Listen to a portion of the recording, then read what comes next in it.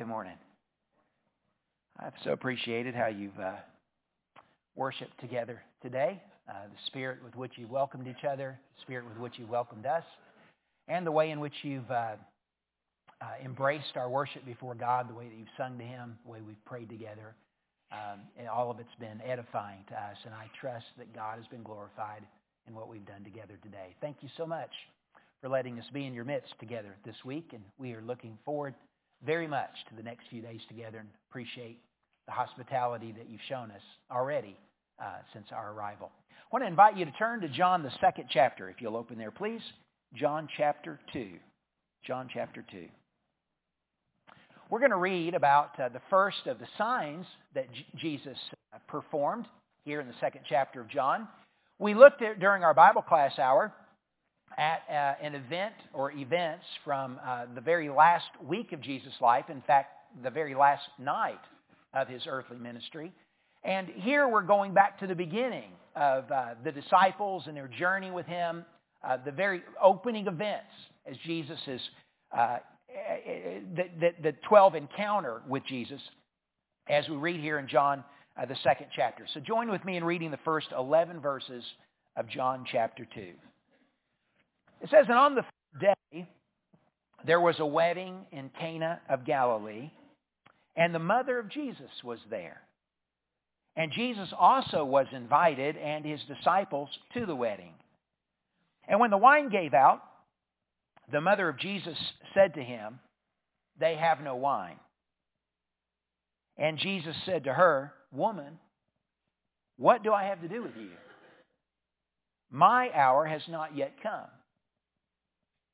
His mother said to the servants, 'Whatever He says to you, do it.' Now there were 6 stone water pots set there for the Jewish custom of purification, containing 20 or 30 gallons each. And so Jesus said to them, 'Fill the water pots with water.' And they filled them up to the brim. And He said to them, 'Draw some out now and take it to the head waiter.' And they took it to Him. And when the head waiter tasted the water, which had become wine, and did not know where it came from, but the servants who had drawn the water knew, the head waiter called the bridegroom. And he said to him, 'Every man serves the good wine first. And then when men have drunk freely, then that which is poorer. You have kept the good wine until now.' This beginning of His signs Jesus did in Cana of Galilee, and manifested His glory, and His disciples believed in Him." This event where Jesus turns the water into wine at Cana of Galilee is actually a part of a sequence, if we go back to the first chapter of John, that is ending a week. We'll talk more about this in a moment, but John in his gospel does some things in the opening of his gospel that are intended to be echoes of Genesis. He opens the gospel with talking about what happened in the beginning. In the beginning, we read in Genesis about how God created the heavens and the earth, and we read in Genesis 1 and 2 about how God did that with words, how He spoke the worlds into existence. And John is going to make the point in the opening of his gospel that in the beginning was the Word, and the Word was with God. And he makes the point that while the Lord executed His purpose with words, Jesus was the executor of His will, or of His purposes. Everything that God has ever wanted to say to man, communicate to man, what He was all about in the beginning is all comprehended in what we learn about, what we see fulfilled in the coming of Jesus, the Word become flesh, as John is going to show us in his gospel. And there seems to be a parallel in the opening account of the book of Genesis, in the fact that over the course of 1 week, over those 6 days and the day of rest, God brings the world into existence. And what we read about in John's gospel is the story of a new beginning. And so John, as he writes about the beginning of Jesus' ministry, gives us a picture of what happens the first week.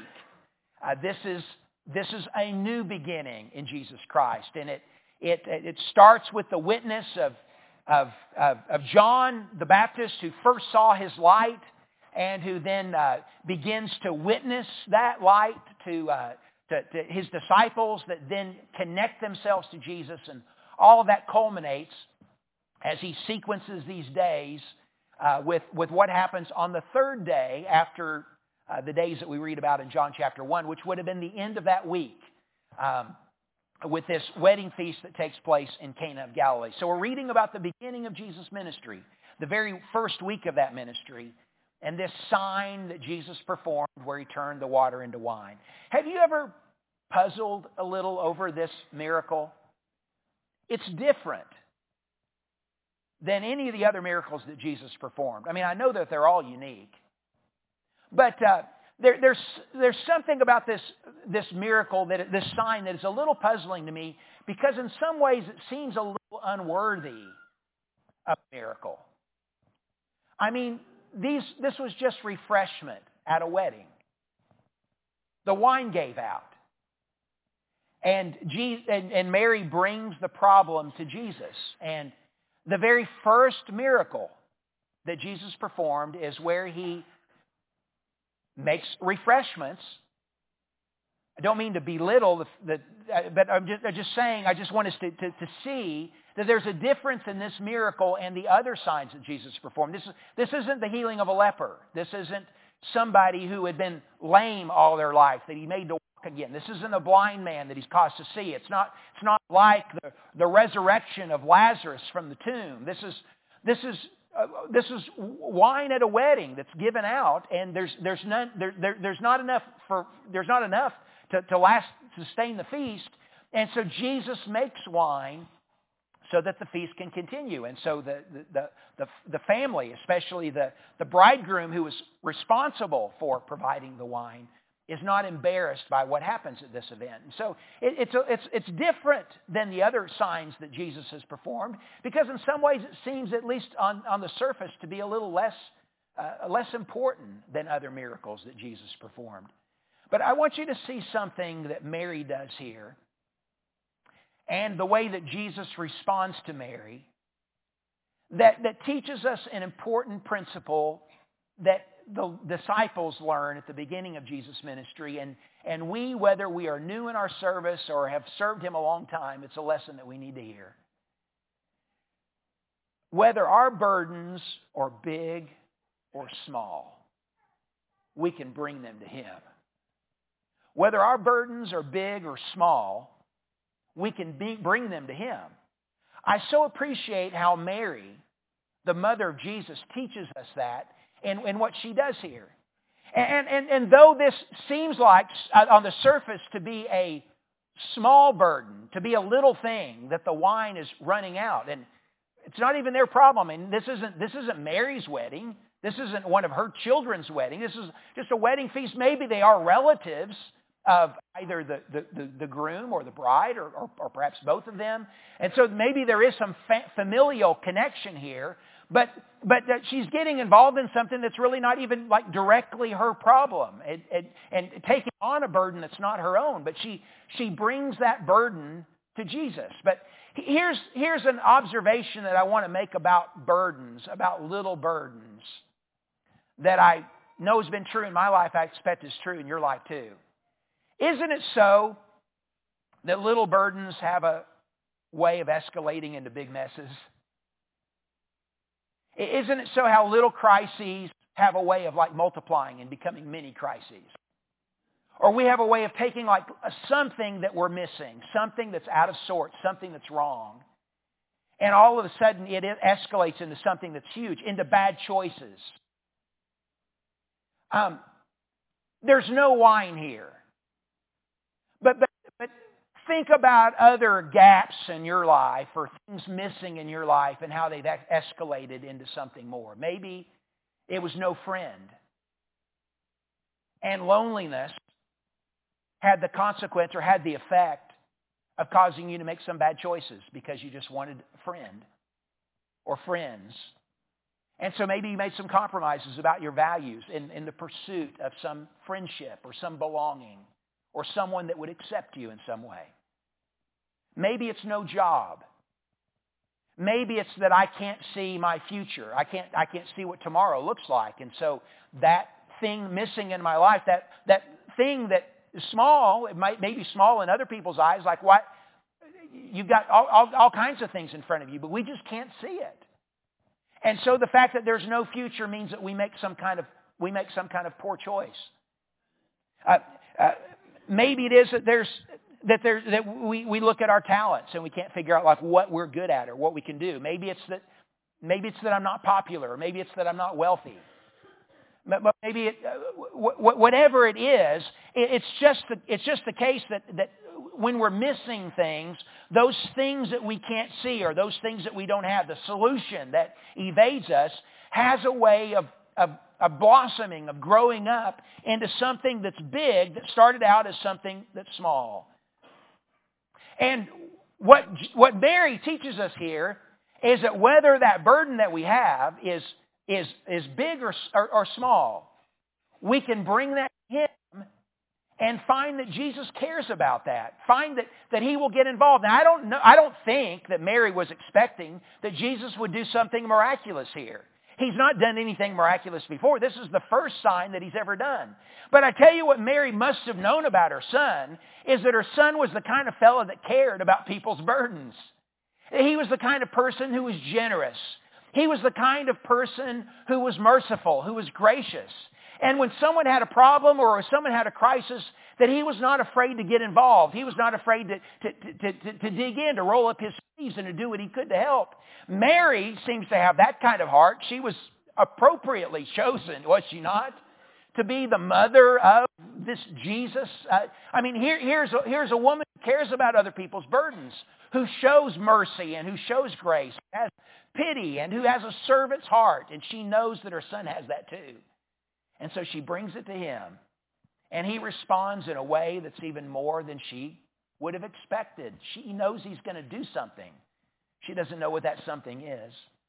And we find that whether our burdens are big or small, we can bring them to Him. Brothers and sisters, I want us to appreciate that gift. What do you got on your shoulders today? What's that sack of rocks you're dragging around? What is it? What's the load that you're carrying that you're not talking to Him about? What is it that's keeping you awake at night? What is the hole that's in your heart right now? Why aren't you bringing it to Him? Don't you see He cares? His mama knew He cared, and so she brings that burden to Him, and He gets involved. And He will get involved in our stuff too. It's the very first week of His ministry, He's teaching us that lesson, that we can bring our burdens to Him, and we can know that He cares. Here's a second message that I want us to get from this wonderful sign. And it's again a lesson that we learn from Mary. Mary takes on a problem that is not her problem. I love how she does it discreetly. Sometimes folks hear about problems, they hear about burdens, and they end up making the crisis worse. Just think about like Mary when she comes to Jesus and she says they have no wine. She is the bridegroom and the master of the ceremonies, the one who's the head waiter here. They don't even know about the crisis. They never discover it. This all happens under their radar. And so Mary comes, and you can imagine quietly, she says to Jesus, they have no wine. The disciples know what's going on, the servants. And maybe that's Mary's connection. Maybe she's connected to the servants there. And she finds out the predicament they're in because they're so worried that the family's going to be embarrassed by what's happened here. But she tries to do it discreetly, but she doesn't say, hey, folks, have y'all heard there's no more wine? She doesn't do anything to humiliate the family or embarrass the family. She doesn't start gossiping about the fact that there is no wine and how terrible. She doesn't wring her hands, and she doesn't make the problem worse, is what I want us to appreciate. She's looking for a way that she can make it better. She cares about this family. She cares about their crisis, and she's trying to do what she can as a woman discreetly to help with this problem. And the wonderful thing that we see from Mary's example here that we can embrace ourselves is that because He cares, we can too. Because He cares, we can too. Because it is the fact that whether our burdens are big or small, we can take them to Jesus. We can not only do that with our burdens, but we can do that with other people's burdens too. Isn't that great? I mean, you and I have access to the high priest. You and I have access to the King of Kings. You and I are marching to Zion where He reigns. We are a part of His kingdom. We are His brothers and sisters. We are children of God. And we have the privilege of not only bringing to Him our load and our burden and knowing that He cares and knowing that He's advocating on our behalf. And so we can advocate on other people's behalf as well. We can carry to Him their burdens, take on problems that aren't our own. And so I could be like Mary in that same way. We had a sweet lady who, Ronnie, who came to the congregation back in Vestavia. It's been a couple months ago now, and she moved to Birmingham from the Dallas area, but she came from India about 5 years ago. She was a Hindu and is now a believer. And her daughter, Siri, was seeking to come here on a visa so that she could pursue her education at UAB in the Birmingham area. And so she wanted to go to school there, but she was really nervous about her visa interview and about whether or not she'd be permitted to come. And Siri is not yet a believer. She comes from a Hindu heritage, and so she was very nervous about her interview. And so when brothers and sisters in the congregation learned about Ronnie's daughter coming from India and her interview and her nervousness about it, there were 32 of our brothers and sisters texted a prayer to Ronnie that she could send to Siri about her interview that she was going to have with the immigration people about her visa. And we all got a chance to send that to her the very weekend before she had her interview. And so when that Monday came and Siri went in for her interview, everybody that was in front of her got rejected for their visa. And so she was just really thinking there wasn't going to be any kind of chance. And lo and behold, when she had her visa interview, it was very brief, and she was allowed to come. And Siri has now been in the States for, early enough to start this semester at UAB. Now, we didn't know how God was going to answer that prayer for Siri and for Ronnie. But we did know this, that God was going to hear our prayer and that God was going to do something better than what we expected, because that is the habit of God, isn't He? Isn't it the habit of God? I mean, He doesn't do just what we pray. God does better than we pray when we pray to Him. And here we see that modeled in this example of what happens with Mary and what happens at this feast, that Jesus does better than she asked. She asks Him to get involved. She brings this burden to Him that is not her own burden. And when she does that, she finds out that because Jesus cares, she can care too. And what a great blessing that can make us to our friends who don't know the Lord, to our neighbors, to our coworkers, to our family. Because if God is our Father, He owns everything. And if He owns everything, guess what? All of those resources are at the disposal of us who are His children. So let's ask Him. Let's beseech Him. Let's entreat Him. Because we know that He cares. We can care too. One of the things I love about this story is how it is that Jesus demonstrates in His care for this family who is going to be potentially impacted by this crisis. How Jesus models here what He's going to do in the whole of His ministry. It appears to be the case that the bridegroom is the one who was responsible for providing refreshments for the feast. That seems to be indicated in Jesus' response to Mary when she comes to Him and says they have no wine. Jesus' response might seem a little confusing at first. He says to her, woman, what do I have to do with you? I think it's a little bit like, mother, what am I going to do with you? I think that's the flavor or feel of what he says to her. But then he says, my hour has not yet come. I mean, this is not my wedding. I'm not the bridegroom here. Now, in the story of the gospel, Jesus is going to be a bridegroom. There's going to be a marriage feast, but this isn't his wedding. This is somebody else's wedding. But in the exchange that takes place between the head waiter and the bridegroom as well, we get an indication of what must have been the custom, because when the head waiter is given the wine, the water that's been turned into wine by the servants, when he tastes it, he immediately goes and confronts the bridegroom. Like, you've done something that is inappropriate here. You've done something that's not good. That's not good etiquette.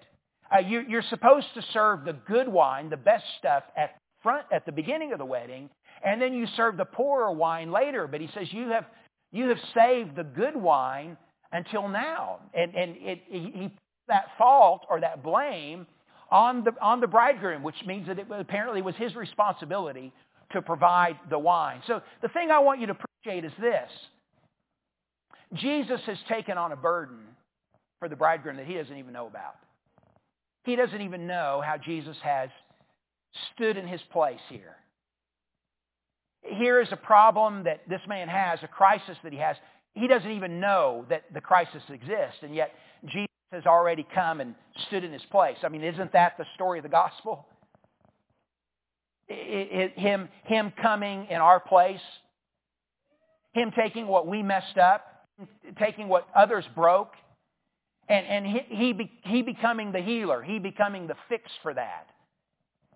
Him becoming the one who is the substitute for us, for where we failed, for where we missed it, for where we didn't measure up. He shoulders the burden that should have been ours, but we can't shoulder it now because we're sinners, because it's broken, and nobody can fix it but him. He's the only one that can stand in our place.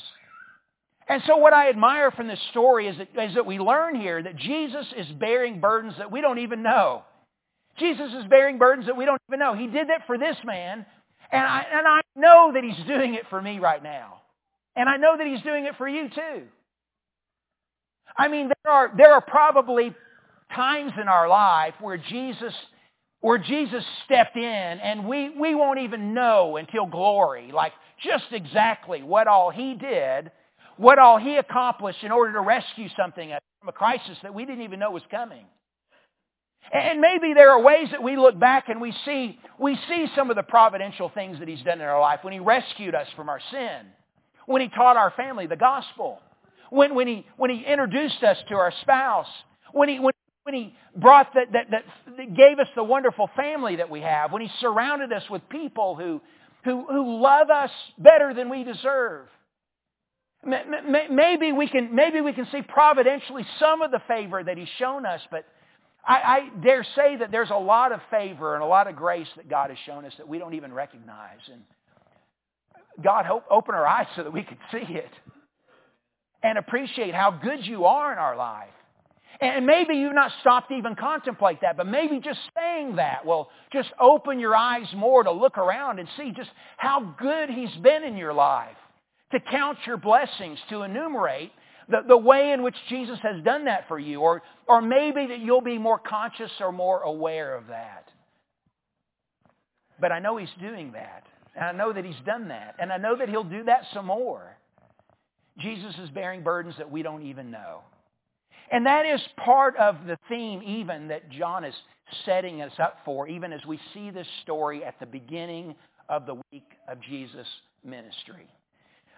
How did the story of creation end? I mean, it ends with the Sabbath rest, but right before that, the climax is a wedding, is it not? The thing that gets illustrated in Genesis chapter 2 is the story of how man recognizes that he's alone. He sees something that's missing in his life. God takes him through that kind of like educational event where he recognizes his loneliness, that there is for every other creature, as Adam names them all, there's a mate, but there is no mate for him. And so when God allows him to be conscious of that, then he puts him to sleep. And he wakes up to discover that the thing that he was missing in his life, God has provided for him. God is bearing a burden that he doesn't even know and is answering that burden and giving him a wonderful solution in the creation of Eve. And so the first song ever sung in the Bible is the love song that Adam proclaims when he says, "This is now bone of my bone and flesh of my flesh. You shall be called woman," when God makes Eve for him.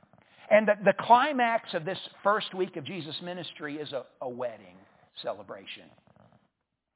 There is some similarity in kind of what's happening with Jesus and what happened with Adam, because Jesus is, who is his bride? It's us, right? It's his disciples. And what we find in this opening week is Jesus is courting his future bride. He's going to be the groom. This isn't his hour yet, but it's going to be his hour in time. And so here his wedding feast is coming. But I want you to think about how all celebrations, going all the way back to this first celebration of man and wife, have been spoiled by sin. The union of man and woman, rather than being something that would be a great blessing, the pair end up conspiring together in sin and not trusting God. And it's all undone. That first beginning, that first week was all spoiled in the garden when Adam and Eve sinned. And so here it comes the one who's not only going to stand in the place of this bridegroom on this particular celebration day, but here's the man who's come. Here's the man, the God-man who has come, who's going to stand in the place of Adam, who failed in that first creation. Here's one who's going to come and stand in his place in the new beginning, and he's going to fix all the things that were broken. So many times where we have these great things that happen in our life, the small things, like we talked about, all escalate into these big things. And something we thought was going to be so good, something that we thought was going to be such a blessing, it ends up being destroyed because of our sin. Or even when there are good things that persist, there are still these scabs. There's still this uncleanness. There's still this unpleasantness. There's still some things that keep our celebration from being total because of sin. But here's the one that's going to take all of that and he's going to make it right. He can fix it. Can you think of another prophet, another messenger sent by God who did something with water, turned it into something else? You remember that one of Moses' first signs was when he was in Egypt, and when he took the water out of the Nile and poured it out, and the water was turned into blood. Here's the one that's going to stand in Moses' place. And he's going to do way more than Moses did. Moses had a great ministry. He had an important ministry. It was an important step in God's purpose. But ultimately, Moses' ministry was a ministry that brought condemnation. It brought death. It brought blood. But I want you to see that Jesus he's the one that's greater than Moses. Just like he's greater than Adam. Just like he's greater than David. Just like he's greater than Nehemiah the restorer. Just like he's greater than Elijah the messenger. Just like he's greater than all of those heroes. Just like he's greater than Samson the strong man. Here's the one who is the one that all of those leaders pointed to. Here's the one that's going to stand in the place of all of their cumulative, as good as they did. They were all sinners. They all failed. Here is the one who ultimately is going to stand in their place and fulfill what the purpose of God is all about. He's the one that's going to bring celebration. He's the one that's going to bring rest. He's the one that's going to fix it. He's the one that's going to bring the new creation. He's the one that's going to make it all right. Brothers and sisters, whatever it is, Jesus can fix it. And that is something to celebrate. That is something to be happy about. However messy it is, however ugly it is, He can fix it. He can make it right.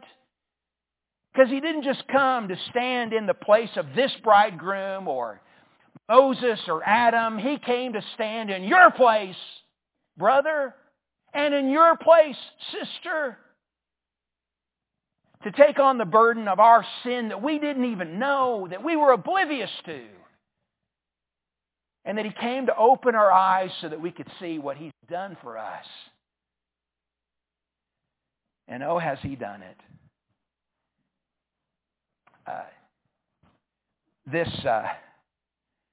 This miracle was done with the water that they would, that was gray water. It's where the people washed their hands.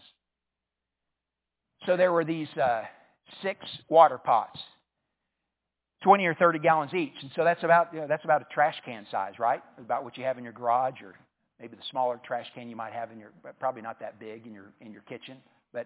But a 20 or 30 gallon trash can is what you ought to picture, and made of stone. So 150, 180 gallons of water. And but when the people came to the wedding feast, I don't know how many were there. If there were 100, a couple hundred, I don't know how many guests there were, but I expect it was a large crowd. And so as the people came, and as they've been traveling before they ate, and the people are washing their hands in this water, washing their feet perhaps in this water.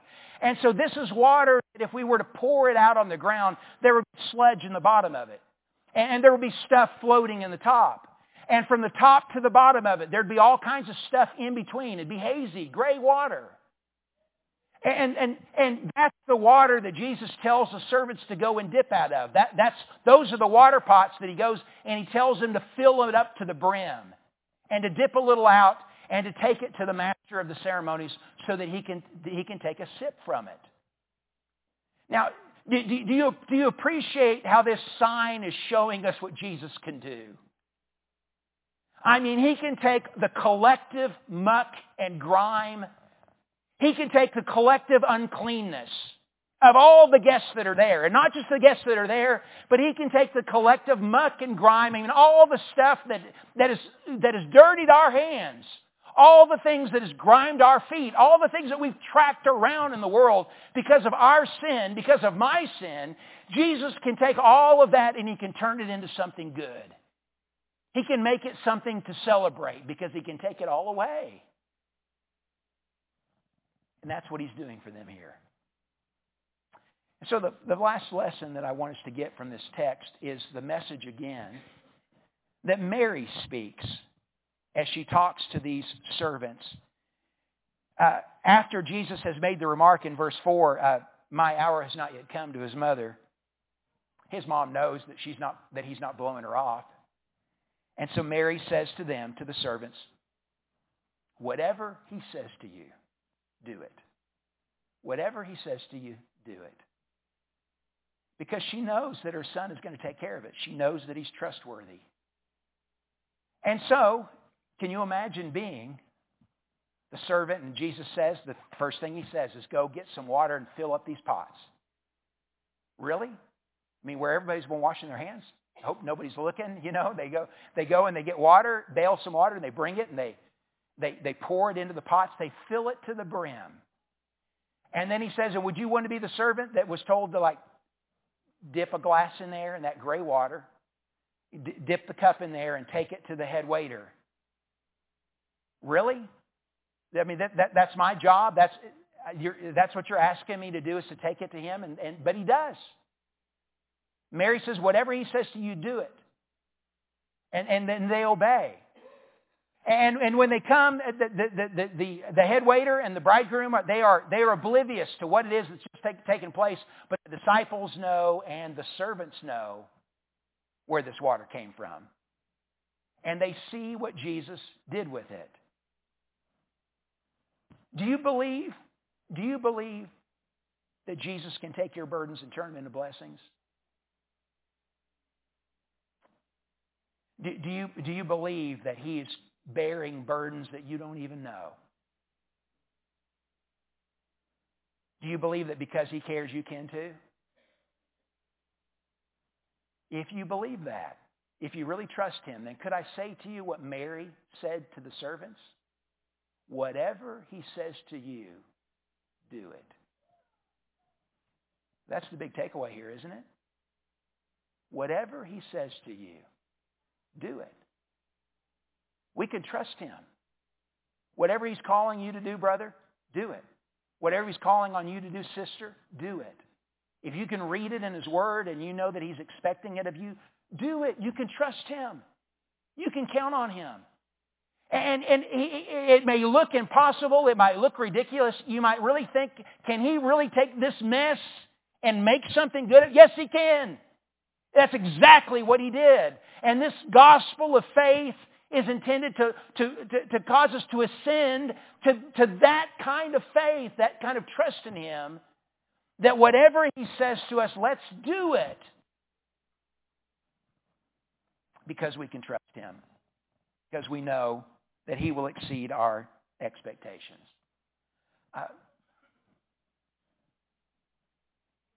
Do you have a big pot of dirty water in your heart today that you need Jesus to take away and make it a source of celebration?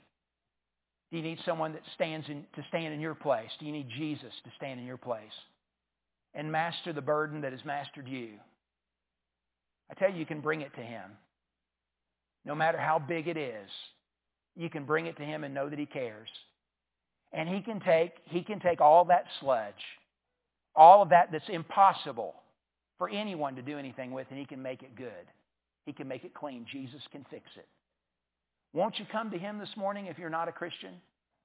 Won't you bring Him the burden of your sin and watch what He does with it? Watch how He takes it away. Won't you come as together we stand and as we sing?